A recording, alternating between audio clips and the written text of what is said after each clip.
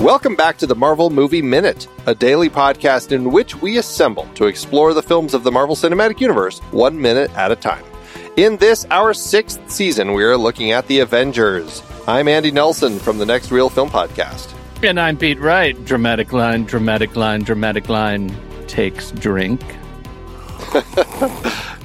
There it is. Today we're talking about Minute 102, which begins with pinning the blame for everything to Loki and ends with the Mark 7 attaching itself to Tony.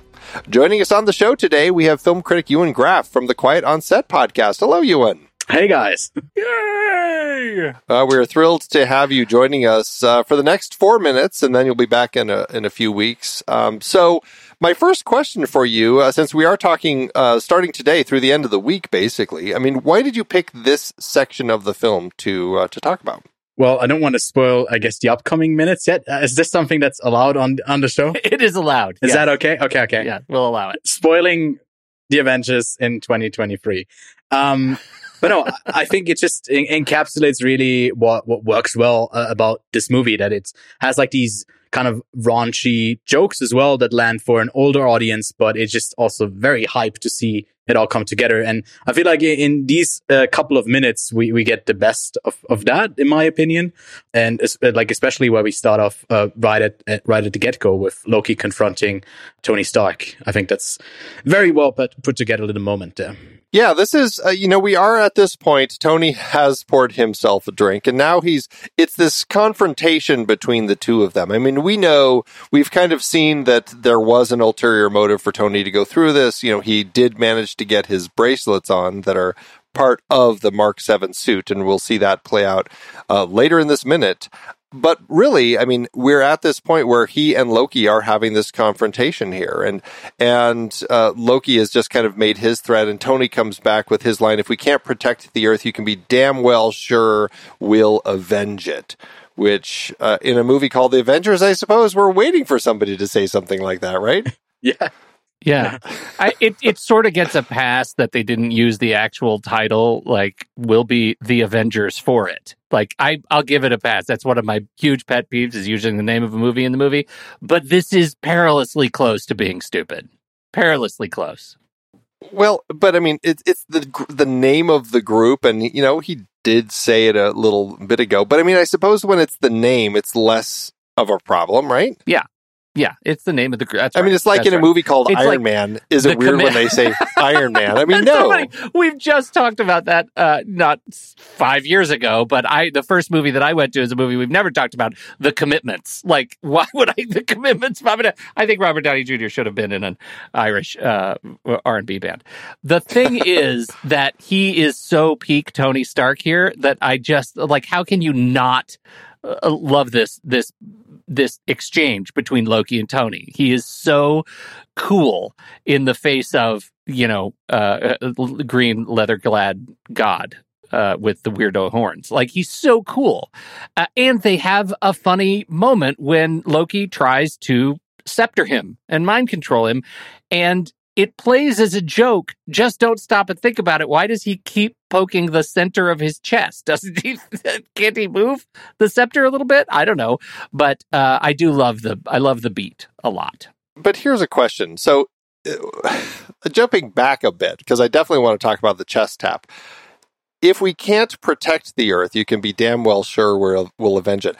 Does that mean, like, if the Earth's destroyed, like, what exactly is he saying here?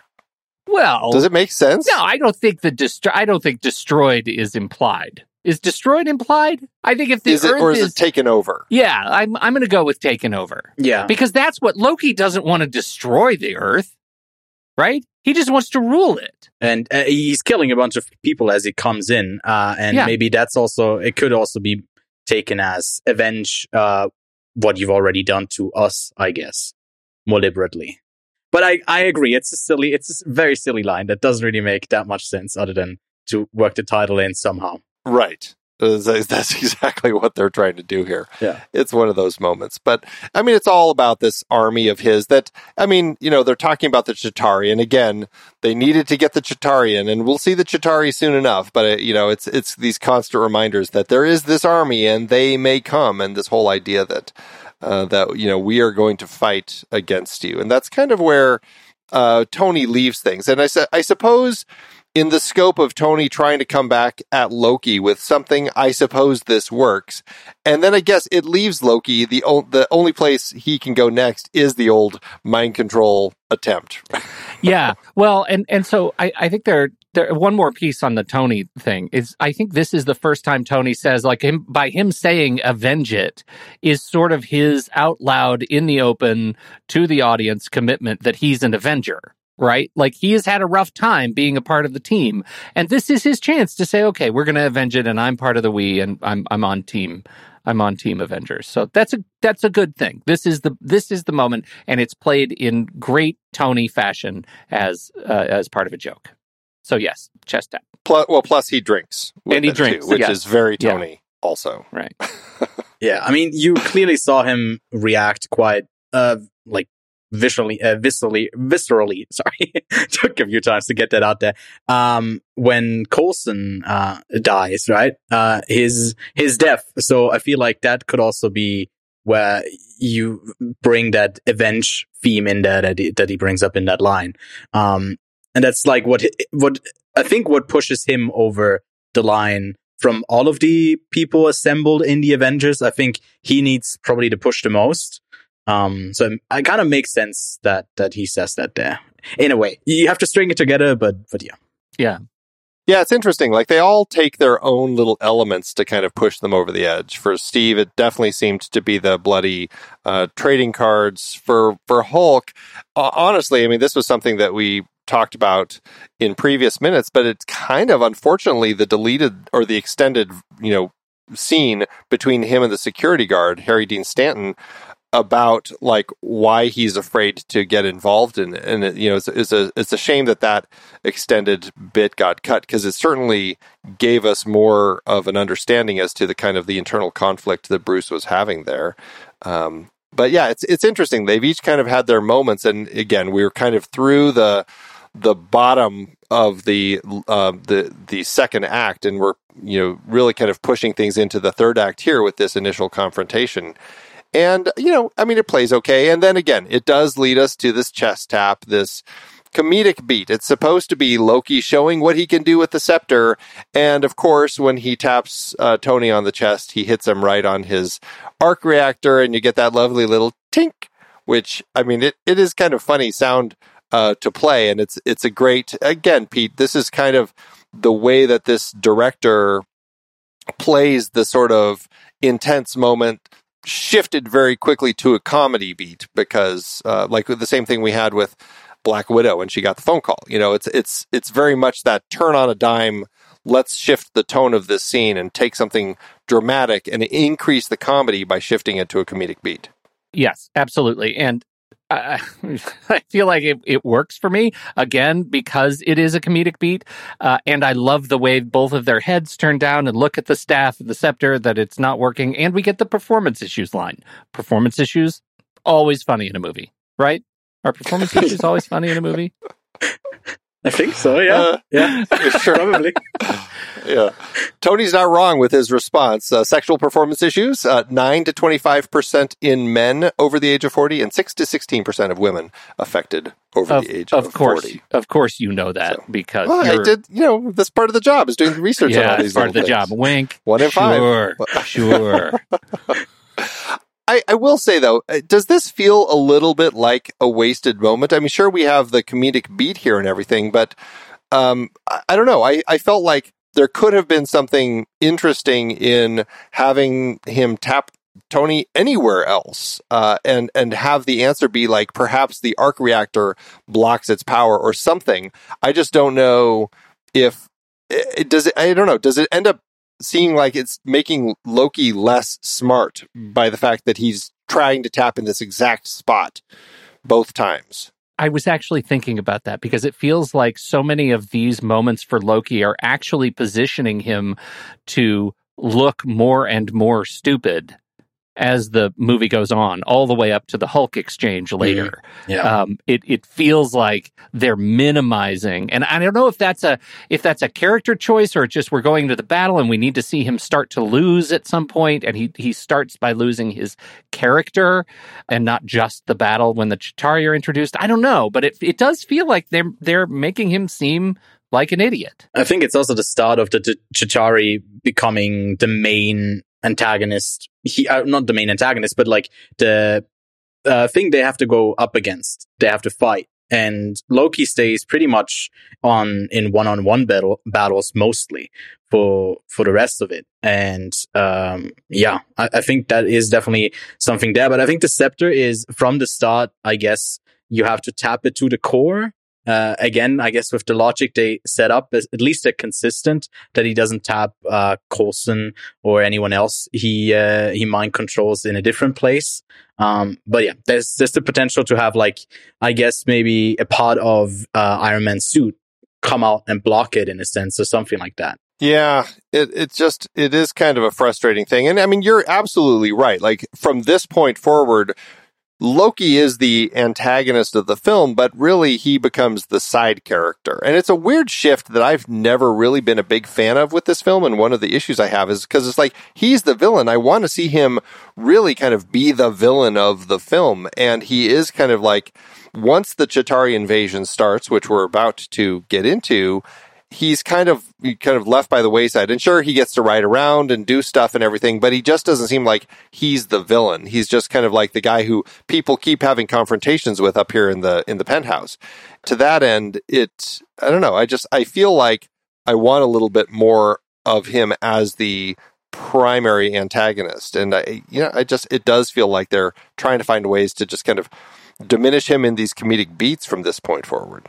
I guess we'll have to kind of keep our eye on this conversation about Loki as we continue. Well, Ewan, just out of curiosity, like, what did you think of him as the villain in Thor in the previous outing that we had with him? Oh God, that was such a long time ago that I saw the first Thor.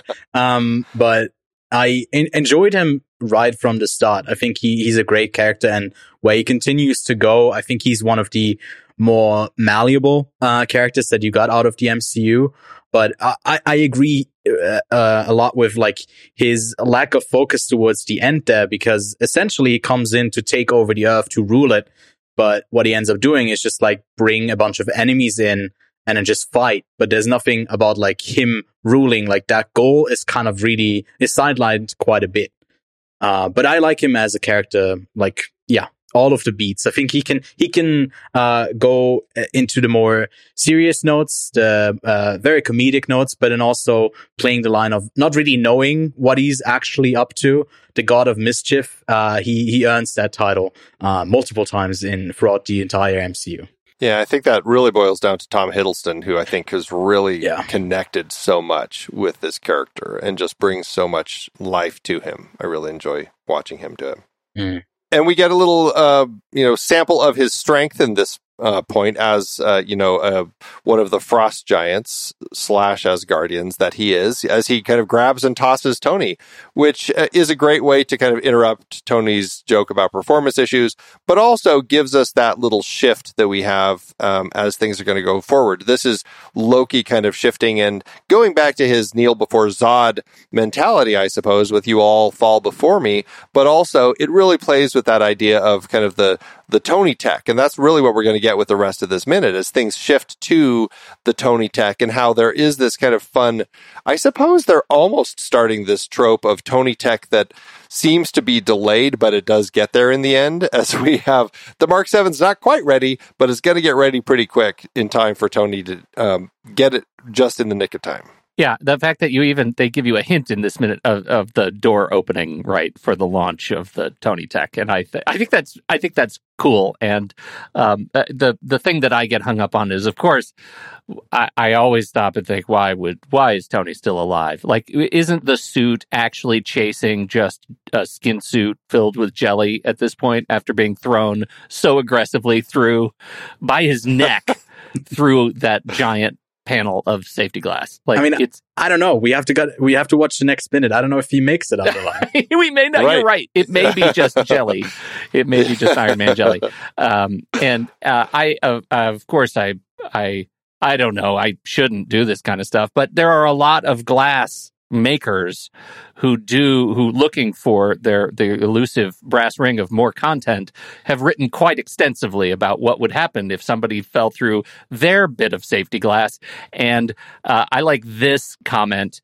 There are individuals who have accidentally fallen through windows without sustaining serious injuries. There are also people who've survived the Ebola virus. However, in both cases, the odds are not particularly good. I think the outcome of Tony hitting this glass with that amount of force probably would make him look not dissimilar from an Ebola casualty. It's not pretty. Jeez. I know, gross, right? No. So Yeah. gross.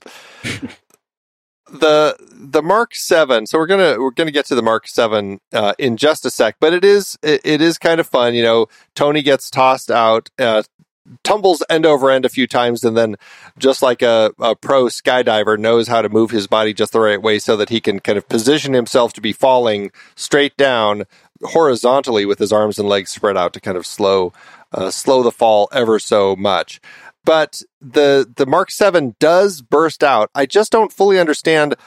So the door behind which it's resting are opening, but did the doors get stuck? I couldn't figure out exactly what happens, but the Mark 7 blasts through the doors instead of waiting for them to continue opening. Was that just Jarvis rushing it because he knew Tony needed it? That Jarvis is somehow not connected to the door, but is to the launch of the suit mechanism?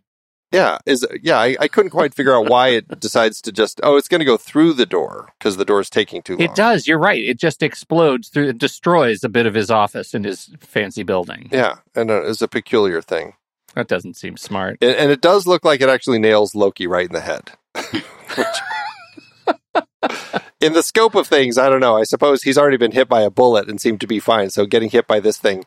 It's not even in the head. It's like in the face. Like he takes it right in the face because he turns around and looks at it, right? That's right. And it knocks him right over. unpleasant. Yeah. So let's talk about this Mark 7 a little bit. The package design, I thought it was interesting. They did a reverse engineering. They wanted it to be kind of this pod shape. And they used, I don't know if it was the same thing that they used, like the team behind the Transformers films used, but they used Luxology Moto to reverse engineer. And that's something where you can say, this is what we want it to look like in the end, the suit that Tony's going to be in. How do we reverse engineer this, break it into pieces so that it can squeeze down to this pod? It's pretty cool the way that this whole thing works out. You have the chest plate that forms the top. The thrusters from the boots are the bottom, and that propels it like a rocket. But I wasn't sure why they needed to have some of those, the shield plates like blow off of it. They said that they were trying to treat it like an ICBM where those plates pop off of it. But I was like, why would you have those on it and not just have them be parts that are worn? I don't know. Regardless, this thing shoots out like a rocket and chases Tony down, opening up. And now we get to see the seventh version of a suit for Tony to be wearing. We're not going to get to finish it. We'll get to kind of talk about the finished version of it tomorrow. But I mean, let's talk a little bit about this pod, the way it attaches to Tony, the return to the circular unibeam. You know, Ewan, were you a fan of Iron Man and kind of the different iterations of him in the films? Yeah, I've liked him. I think the first one is still a really, really solid film in the MCU, a great starting off point. And it's fun to see like the different iterations of the suit as it evolves, and it evolves so much in the later films as well. And yeah, I think here it's a great design. It does the job of like, you know, it propels this little capsule thing into Loki's head, and then it can expand in a fun Transformer like way, and it somehow makes it kind of believable that this is something that could kind of happen. Which I can't say the same about like the later Avengers films when you know, it gets like crazier and crazier with the suit design. So I like this. This obviously is not grounded, but you know, as he flies to the ground, it's the closest we'll get to something grounded, I think. Well, I think that's really a great point. The fact that this is kind of the last really grounded suit that we get, and we see it I think, how many movies do we stick with this one? Like, we stick with this one for kind of a long time. It shows up, right? The Mark 7, that's a great question. I am looking right now. We see it in Iron Man 3. This film, for sure. Iron Man 3.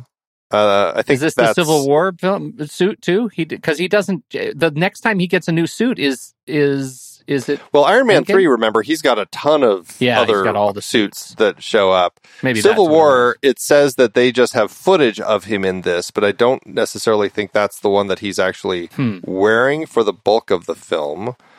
But the next...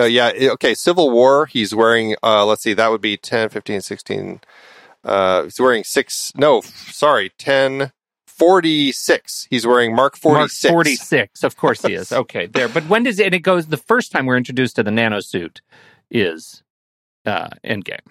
That's whichever possible. The first one was. Yeah, well, that's it. We don't need to litigate this that far down. But it is interesting to me that this is a suit we get for a little while. Yeah, it goes from like the sensor that it needs to connect to on his wrists to the whole suit being in the wrist. Yeah, is, as a wristband, which is quite a fancy wristband. Well, they're interesting. The wristbands, these little bracelets that he's wearing are, I think, for this particular suit, just used as the connecting tools, like to track Tony. So it's finding him with these bracelets and then knowing, okay, these are your arms. Okay, then we're going to attach here. And it's probably the closest in design to the Mark V, the briefcase suit. Yeah, but I don't know. I think this one is pretty cool, and I like the way that it feels bulkier than the briefcase suit, which felt very light, which was, I guess, part of the point there. Yeah, that really felt like the travel suit. This feels like a legit suit, right? This feels like legit Iron Man armor. That never really did to me, the briefcase suit. Yeah. That felt like a break glass in case of emergency suit. Exactly. Right. Something that he could take when needed because it fit into a briefcase, so that was kind of fun.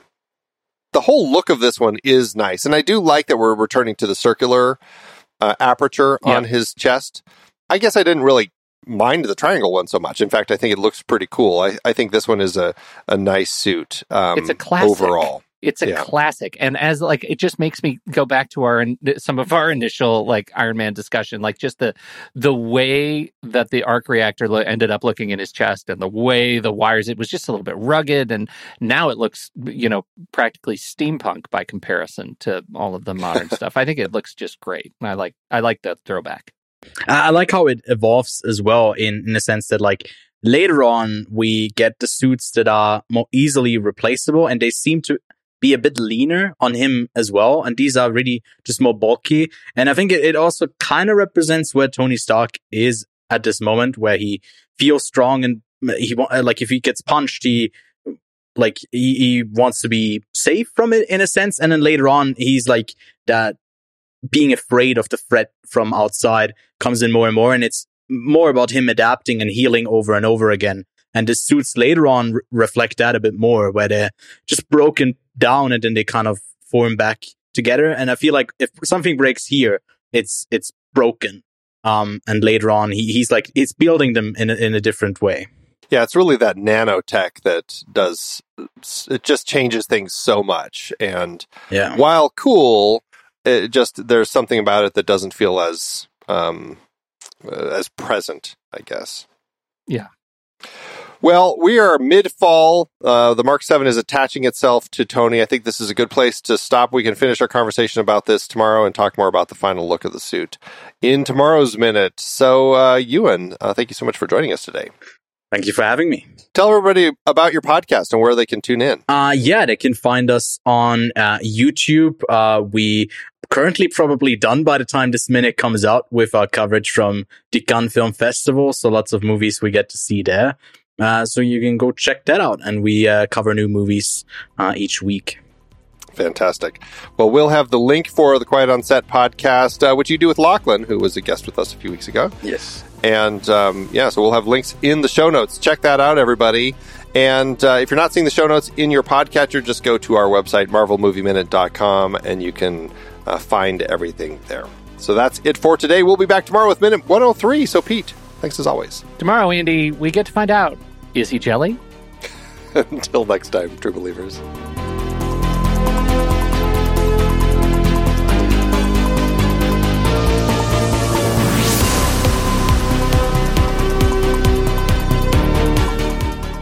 Marvel Movie Minute is a production of True Story FM, engineering by Andy Nelson. This season's music is Message to the World by Anthony Vega, and this season's show art is by Winston Yabo. Find the show at truestory.fm. If your podcast app allows ratings and reviews, please consider doing that for our show.